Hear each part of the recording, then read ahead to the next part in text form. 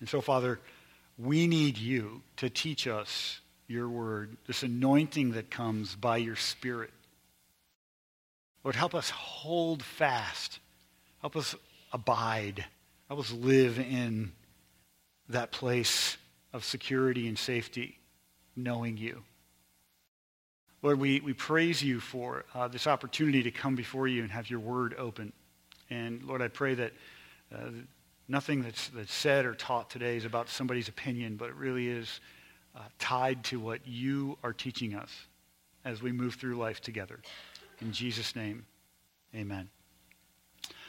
So I don't think it's any coincidence that I'm up here teaching on the first day of the Major League Baseball season. So that's a big day. It's really important. And you may not think today is that big a deal. And if you're a Brewers fan, they start tomorrow against Colorado. I'll be watching with bated breath, see what happens with the Brewers. It's possible they start out the season negatively. It's possible they have problems. But as the season goes along, the games today, tomorrow, they count just as much as the games at the end of the year. Do you remember the end of last year? How people were clawing for the playoffs? How the Cubs, who hadn't won a World Series in 108 years, were down 3-1. They had to win 3 in a row. And in winning 3 in a row, they win the first 2. They get to Game 7 in Cleveland, World Series. They're fighting for their life. They're up. And then Cleveland comes back and ties the game. So we have extra innings in Game 7 for only like the 4th time in World Series history. And so you remember the story, the top of the 10th, the Cubs score 2. And then in the bottom of the 10th, the Indians score 1, and there's threatening and the high drama. And finally, the Cubs put the game away and win for the first time. I mean, it was big. But here's the thing. The games in April mattered.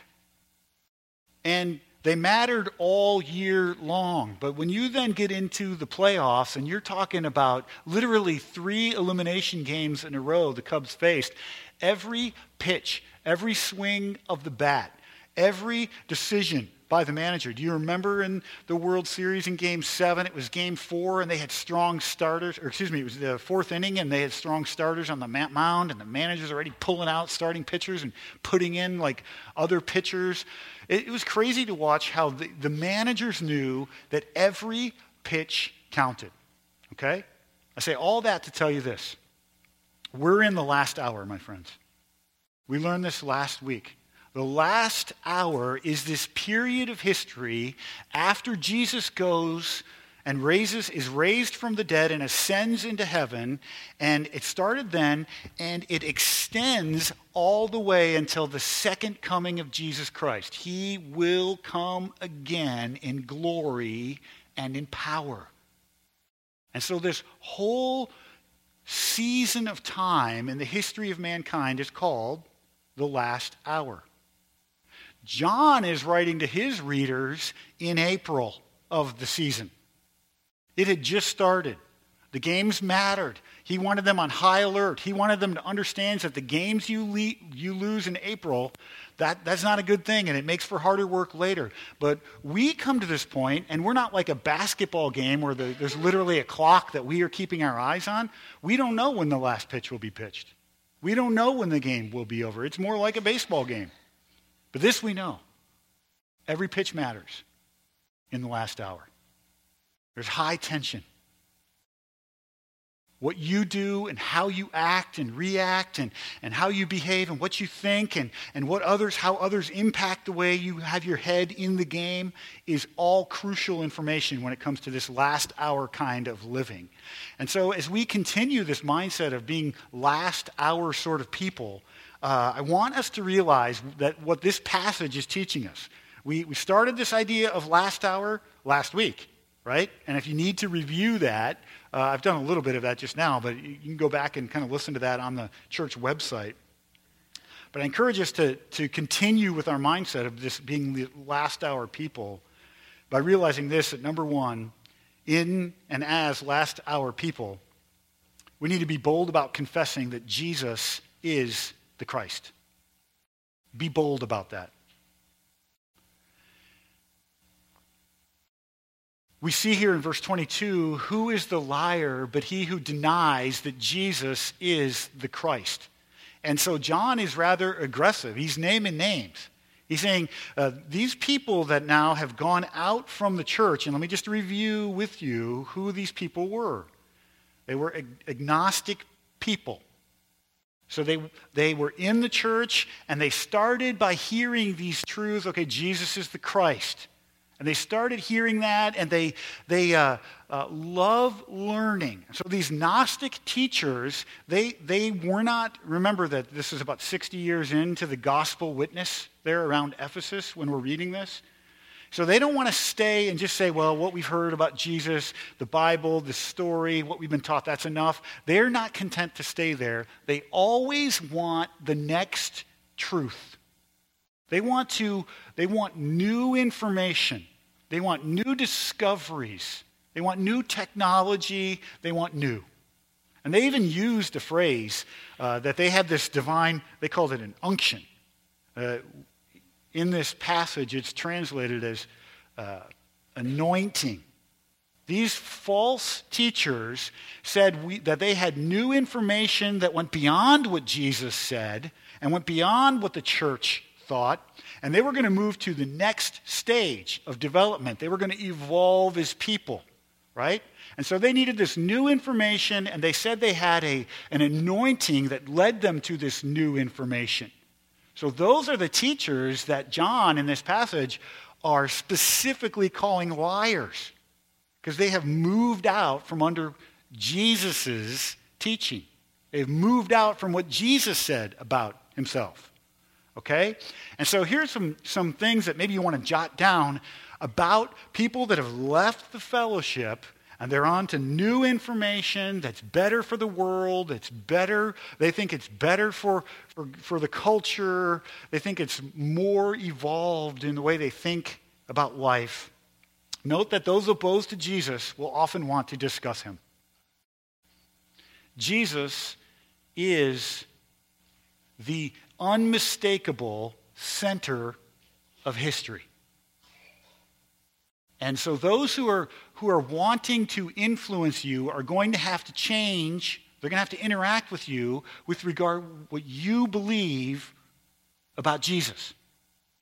And so don't think that we live in a culture that eventually is going to come to the point where they're like, you know what, we're beyond this Jesus. He's irrelevant. We're not talking about him anymore. No, the person of Jesus is absolutely the center point of all of history. And people who disagree with that, or people who want to mess with that, what Christians believe, they are going to bring up the discussion often. You're going to talk about Jesus for the rest of your life, whether in the church or outside the church, okay? Don't allow a discussion about Jesus to become an equal exchange of thoughts. It's my encouragement to you. Here's what I mean by that. Don't allow this to become this person coming back at you and saying, well, now this is what I believe about Jesus. And then you say, oh, really? Let's have a discussion about that. Here's what I believe about Jesus. When you do that, you denigrate any source of authority that you have. Your source of authority is Jesus himself. And so when you get in a discussion with somebody like that, it's important for you to take a step away from that. And again, they would say, listen, you're saying he's exclusive? Oh, you're such an arrogant person. Christians are so arrogant. You say, well, wait a second. No, ho. This isn't right because I say it's right. And when you enter in a discussion and it's Bill and John, or when it's Sue and Penny or whatever, you have this discussion and it's just this back and forth. If you just won't budge on that, you're arrogant. And by the way, if it's just your opinion and it's just right because it's your opinion, you are arrogant. So it's important that from the get-go, from the outset, in a conversation like that, we take a step away and say, no, wait a second. This isn't right because I say it's right. This isn't a discussion between you and me about who Jesus might be. This is a discussion between you and what Jesus has revealed about himself. This is a discussion about what Jesus said about himself and possibly what you disagree with about what Jesus said about himself. This is not an argument between you and me.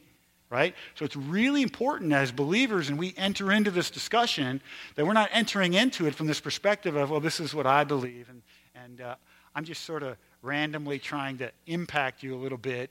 And no, it's what Jesus has said about who he is.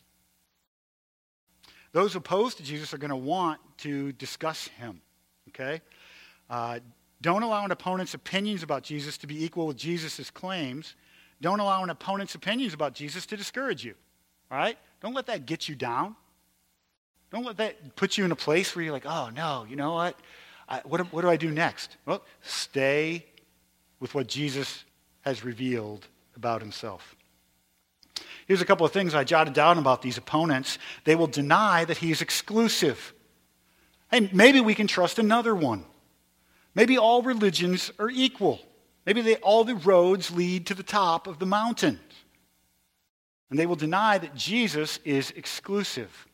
And here in 1 John chapter 2, it's clear that John is helping and reminding his readers that Jesus is the exclusive one. They will deny that he is the promised one. We're going to look at that in just a minute. They're going to say, well, he's not the guy from the Old Testament. In fact, if you have a Jewish friend, that's what their whole thing is built on. He's not the promised one. We're still waiting for the promised one.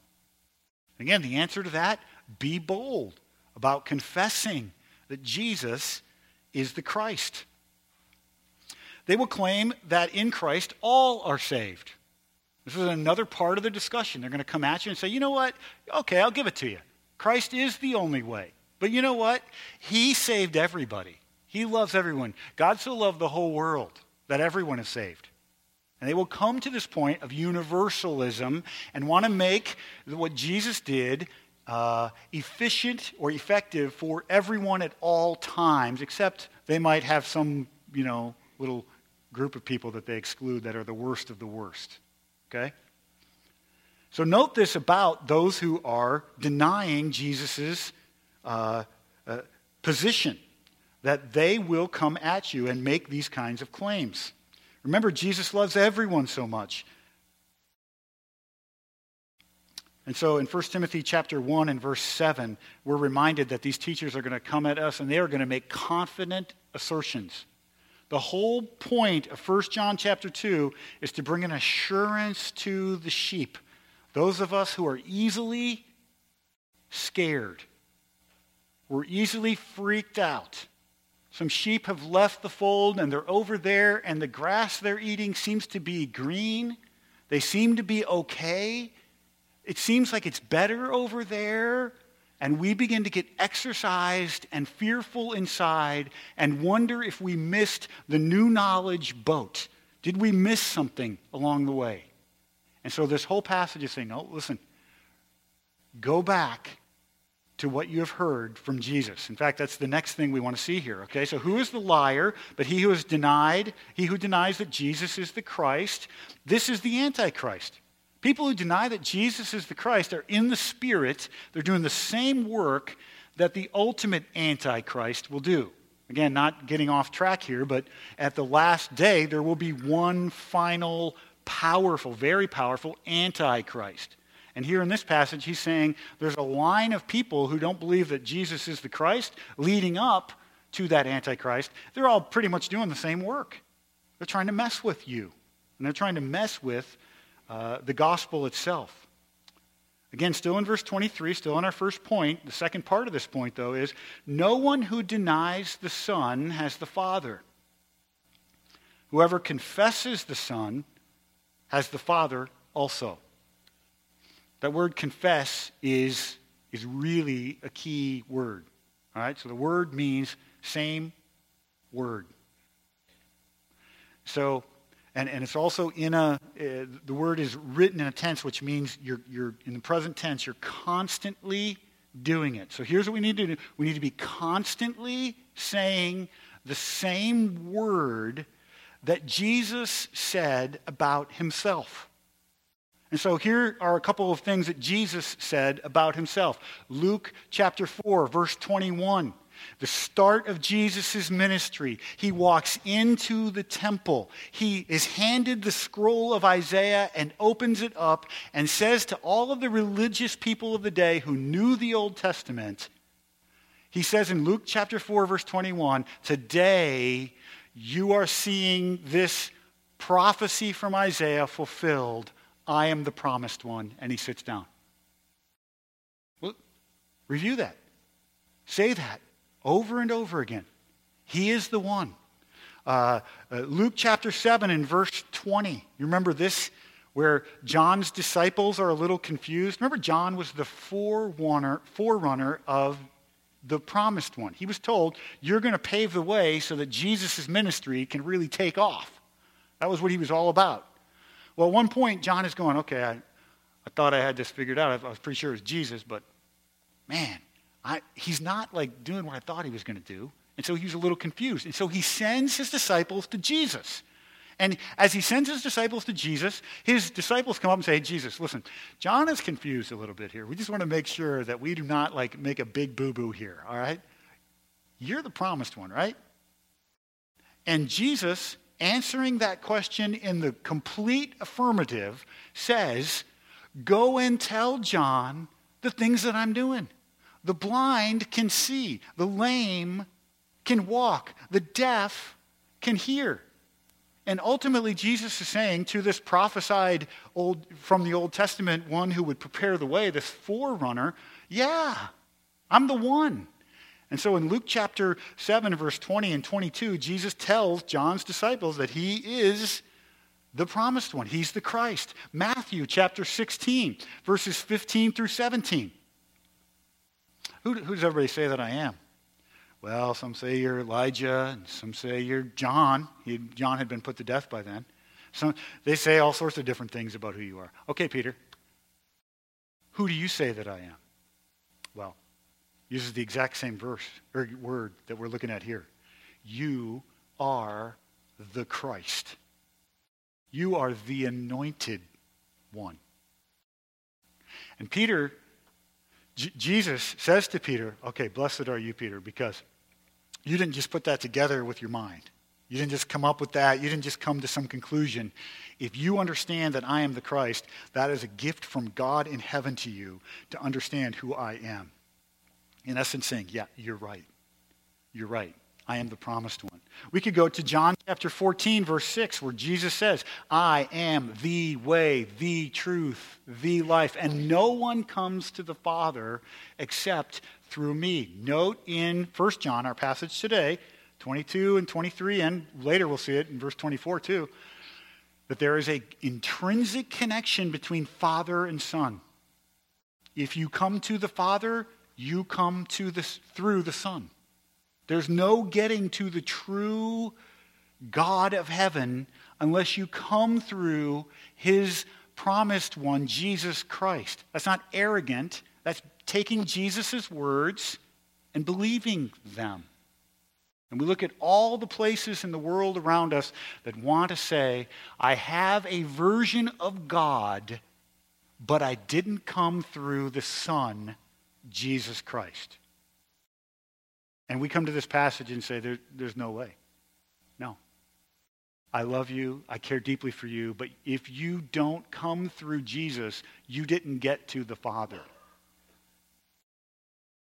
And if you don't have the Father, you don't have the Son. John chapter 10, verse 30, where Jesus says, I and the Father are one. And probably the passage that would have been most on the mind, I think, of John, other than the fact that he wrote John 14:6, I am the way, the truth, and the life, but also Matthew 26, 63 through 65, where at his very trial, he is put on the stand, and Caiaphas, the high priest, says, okay, tell us, are you the Christ? And Jesus says, it is as you said. You said it already. He says, yeah, what you said. I am the Christ. And Caiaphas says, at that point, we have no need to hear anything else. And he starts tearing his clothes and saying, he's a blasphemer. Right? And so Jesus testified to his own deity and to the fact that he himself is the promised one. God, you should too. That should be the norm, the normal thing of your life. You should review it in your scripture passages, in your time alone with the Lord. You should be thinking through this. Only Jesus. He is the unique Son of God. He is the one that all of the Old Testament pointed to. He fulfilled all of those prophecies, and Jesus is the Christ. There is no other way to the Father except through him. So boldly confess that Jesus is the Christ. Secondly, as we continue on, this is with this last hour perspective and mindset, be unshaken in your commitment to the authority of the Word of God. Again, those that have gone out from us ultimately want to shake your confidence in Jesus' testimony, and they want to shake your confidence in the Word of God. And God wants you to know that the word that he has given you and the word that he has sustained for you, he's preserved it from generation to generation. This is to be trusted as his word to you. Look at verse 24. Let what you heard from the beginning abide in you. If what you heard from the beginning abides in you, then you too will abide in the Son and in the Father. Okay, so there's an imperative. There's this command here. Let this abide in you. That is a command. All right, so he is teaching you that this is something that's required of those that are following after Jesus. All right, let it abide in you. That word abide, it means to live in you, to constantly remain. Think about your house. In your house, if your house is unsafe, you fix whatever's necessary so that your house can be safe, so that you can remain there, you can be safe there, you can have confidence, relatively speaking, that there is safety in that place. You fix stuff that doesn't work, right? And so the concept of making your home in the Word and the message that you have heard from the beginning. And so you take your residence there and without fear live there day after day. Again, those that have gone out, they're going to come back. These deniers, they want to have the discussion with you. They want to try to convince you. And so here's a reminder of a couple things. This message is old. It's an old message. You Christians, really? You still are hung up on this identity of this guy that lived 2,000 years ago?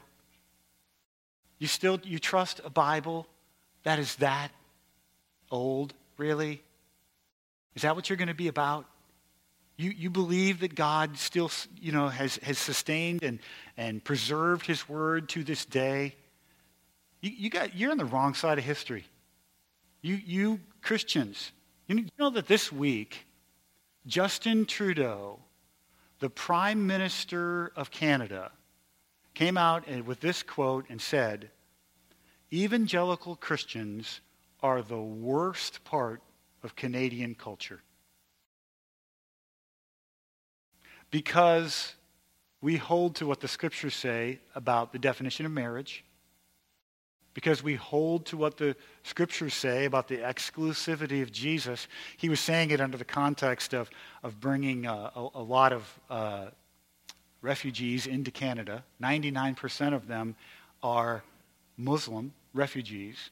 And his point when asked, why aren't you letting any Christian refugees into Canada? And he said, Christians are the worst part of Canada. Now, I'm just here to tell you, not to pick on Justin Trudeau, but I'm here to tell you that's the future we will face. Don't be freaked out about that. Don't be angry about that. You're not going to even change that. But I want you to know it's coming. You know that when Rome fell, the Christians were blamed. When Jerusalem fell, the Christians were blamed. And so and I'm not trying to pull this whole martyr syndrome. There is no doubt that all of us together, guys, we can be more loving, we can be more kind, we can be more gracious together But we live in a world where those that have gone out and heard the message of the gospel are going to come back and say, you're archaic, you're old school, you're irrelevant, you're the worst, you Christians. And here's the question. How are you going to respond when your son or daughter comes back to you and says, your Christian faith, that's the worst. It's the worst. You're an embarrassment to the world conversation.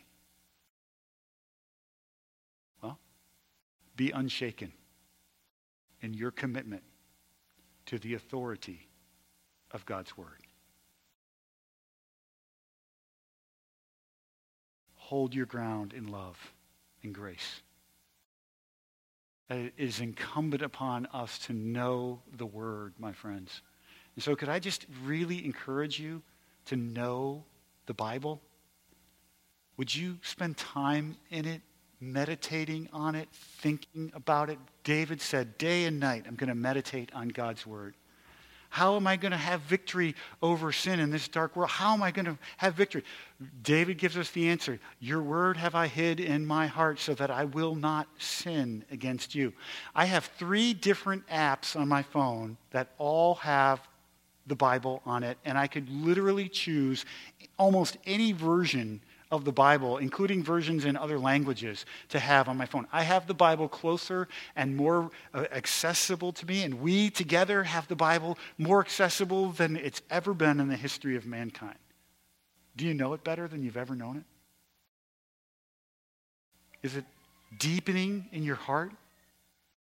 Do you memorize the portions that touch on your area of weakness?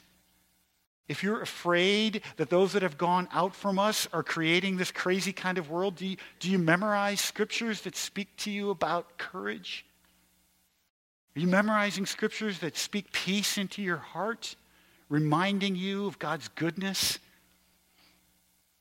This 14-hour update. Out of ICU is Kobe for 24 hours, 38 hours now. Kobe is blowing everyone away at his progress. I think the feeding tube has given him a little extra strength. He got up in the wheelchair today. It's not exactly his favorite thing to do, but he did it. It's painful for him. So proud of him. This is from his mom. He also swallowed some liquids off of a spoon. Hopefully Monday he can try to pass the swallow test to graduate to thicker liquids. My friends, this is the goal for the weekend. Thicker liquids. Communicating has been difficult. The words are hard to understand, but they're there. He knows what he wants to say, and that's a miracle. He also has been asking harder questions about the accident. That comes with painful answers. He asked if the car rolled over, and I answered yes. I asked him if he remembered that, and he said yes. I could see the pain in his eyes. As a mom, we don't want our kids to feel pain or be afraid. But God is using this time to mold Kobe. I reminded him of a verse he had learned before. For I know the plans I have for you. I then asked him if he could remember where in the Bible that was at. And he knew that it was Jeremiah 29:11. Thankful that Kobe has hidden God's word in his heart. Do you have God's word hidden in your heart? So that when the trouble comes, it's there? I had somebody come up to me between services and saying, you know what, I had a stroke and I couldn't communicate. And I don't think people understood what I could understand and what I couldn't understand. But this I had. The word of God was in my heart and mind. And I reviewed it constantly as I waited for the ability to speak to return.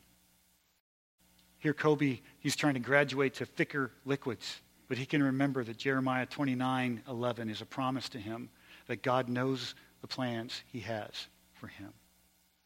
It is so crucial, my friends, that we take what's on our phone and get it off of the phone and into our hearts. That we are spending time and we are so familiar with what the Word teaches us. We are so familiar with God's heart for us. We are memorizing and meditating and spending time, quite frankly, for all of us to turn the TV off a little bit more or turn the radio off and turn on our time with the Lord. that we can spend in the Word reviewing what he has to say to us, what he has to say about himself, so that when these trying and difficult times come, we're ready. We're ready. I hope that it's no surprise to any of us that in the last hour, every pitch is going to count. And it is going to be crucial that we are regularly confessing, we are saying the same word to the world in our own hearts and to the world around us about who Jesus claimed to be. That we are unshaken in our commitment to the authority of God's word. Hey, this is going to do two things for you. I really want you to understand, three things for you. In making your home, in abiding in the Scriptures, you're having fellowship with God. That's what the word abiding means. You're staying there and having fellowship with him. You're going to prove the reality of your faith. That's what it says there. In staying in the message of the gospel about who Jesus is, you have fellowship with Jesus and the Father. Okay, so that proves your faith to you. You make the argument that wins the day for the glory of God. So the argument that we together have is not that we engage those that have left us and try to win them over with words and ideas. No place in this passage does it say that person that's gone out from you, you should try to talk to them and win them back. In fact, in a minute, it's going to say the opposite. In the last two verses, you're going to see that it says, don't do that. Okay? So your life, your confidence, your security, your consistency is a message to the world about who Jesus is. It is a beautiful thing when you will embrace that truth, that it's your life that God wants to put on display. In fact, the Heidelberg Catechism reminds us that we do have an anointing. We share the anointing that Jesus has. So Jesus was anointed as the Lord, of course. He was anointed as the Messiah. But as we trust him, we share his anointing, and that is we walk with him. We walk as ambassadors of Jesus. Okay? So you prove the reality of your faith. You make the argument that wins the day for the glory of God. And number three, you guarantee your future home in the Son and the Father. So I am not saying that as you remain in the teaching of the Word, you earn salvation. It's not what we're saying here. We're saying if you're truly alive in Christ, you will remain and abide under the teaching of the Word. The difference there is it's not a condition, it's a requirement. So a condition says if you do A, you get B. But a requirement says because you are in Christ, you will continue, you will abide. And guys, let me remind you before we move on to our third point this morning, that what you have from God is better than what the world could ever offer. Ultimately, these false prophets are leaving the teaching of the church. They're going their own way because if we remember 2 weeks ago, we said, do not love the world or the things in the world. These Gnostics, teachers, are saying, I love the world and the things in the world so much that I'm going to have to change what I believe about Jesus so that I can hold on to my way of life. I can hold on to my partying. I can hold on to my way of thinking. I can hold on to my habit. I can hold on to my pattern of sin. I can hold on to what I love about the world and still make others think that I have Jesus. That's the ultimate goal of these Gnostic teachers. And John is saying, listen, hold on to Jesus. He has the best plan for you. In verse 25, and this is the promise that he made to us, eternal life. He gives you the best. That is the best thing. It's the thing you want. It's the thing you long for. One of the pastors I listen to on podcasts at various times through the week is James McDonald. And I've said this now so often that I'm not going to give him credit for it anymore. I'm just going to keep saying it. But one last time, I'm going to tell you, he says it this way: if you choose to sin, you choose to suffer. See, God is not holding out some magical, beautiful, happy, he's going to say, oh, the world, they have real fun to offer. All I have is eternal life. You know what? God's plan for your living in this world is a beautiful, excellent plan. And when he tells you don't do something, he's saying don't hurt yourself. If you choose to sin, you choose to suffer. All right? And so don't think that we're here going, well, I can either have a ho-hum, boring life, holding on to Jesus and getting eternal life, that's the worst, or I can get what I really want, the world. And John is saying in this passage, what you really want is the promise that you have in Jesus. And you get that when you get him. You get the promise, and you get the eternal life, and you get the best possible way of living now, and you avoid the trouble and problems of walking in sin. Right? So number 3, the last hour perspective, not only are we bold about confessing that Jesus is the Christ, we're unshaken in your commitment to the authority of the Word of God, and finally, you're committed to remain in Jesus Christ. You're staying right there. That word abide, you are staying home. You are at home in your fellowship with the Father through the Son, and nothing anybody says is going to shake you from that safe place. You will not be knocked off the goal. All right? Note this, deniers always become deceivers. Do you see in verse 22? Oh, they're just denying that Jesus is the Christ. But look down at verse 26. Verse 26 says, I write these things to you about those who are trying to deceive you. And the concept there is these deniers who started off by saying, maybe Jesus isn't the Christ. No, he's not the Christ. They are now coming back at you actively, still present tense. They are constantly, always, over and over again, trying to deceive you. And they're trying to get you to see their way of thinking. Note in this passage, you are not encouraged to engage with them. There's a different group of people that when they come, they are looking for, always be ready for an answer for the hope within you. That is the real curious person. That is the person that's coming to you and saying, no, really, tell me about this. What is this faith you have that Jesus is the promised one? What is that all about? Okay? But this one who comes and he right off the bat, he's denying it, saying there's no way he's the Son of God. There's no way he's the one we've been waiting for. And now they want to engage with you. This passage says don't bother engaging with them. Okay? You can pray for them. You can ask the Lord to have mercy on them. But it's your very life and your continuance in the fellowship of believers that is going to be a testimony to them about who Jesus is and the power of God. Later it says, don't inquire of them anything. Don't let them teach you anything. If somebody that has denied the Word of God is coming to teach you something, be careful. Now, I launch out in this knowing that I'm going to need grace. All right, so I'm going to say it, and then you guys can all laugh, and later on we can have this discussion. But there's this movie that just came out, or was out for a while. It's called The Shack. Okay?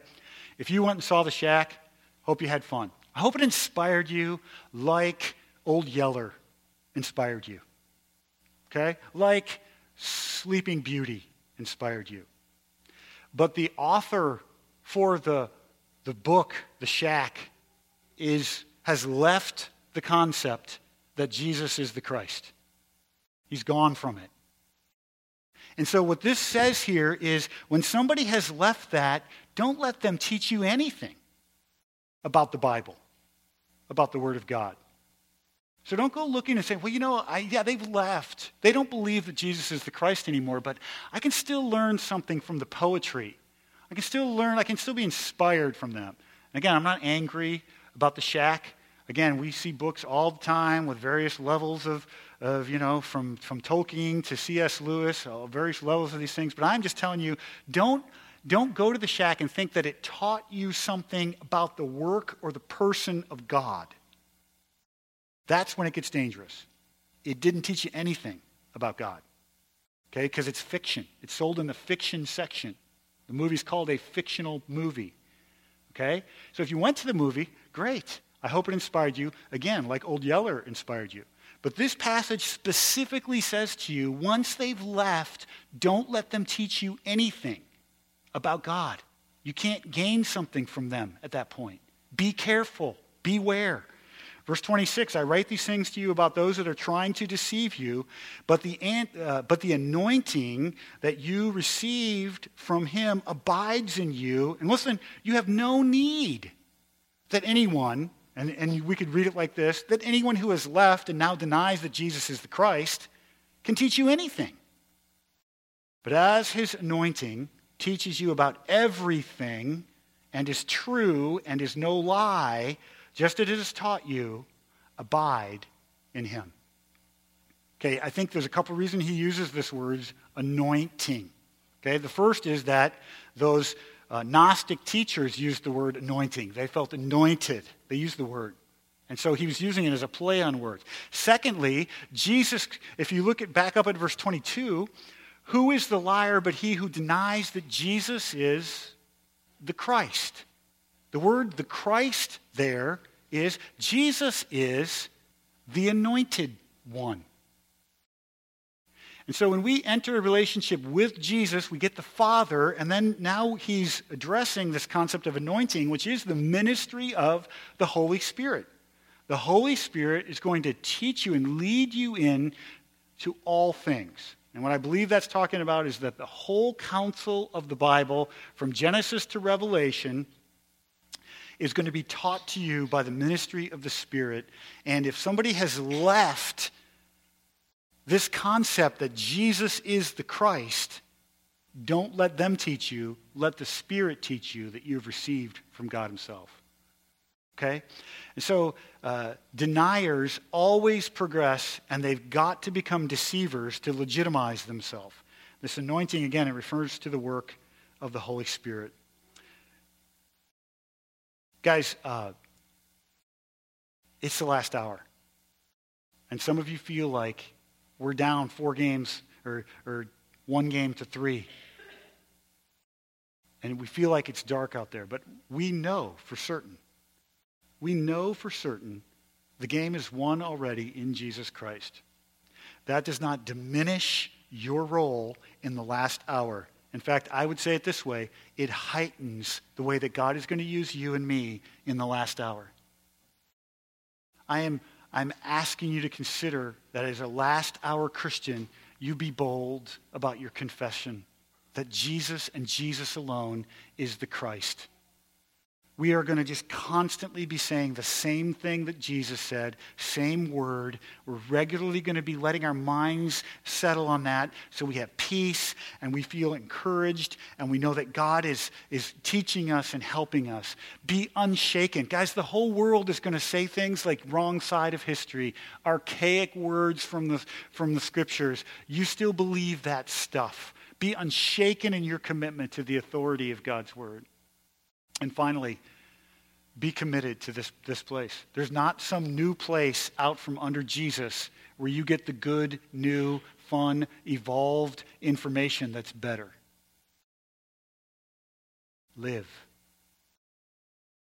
Live in your relationship with Jesus. Listen to what he said about who he is.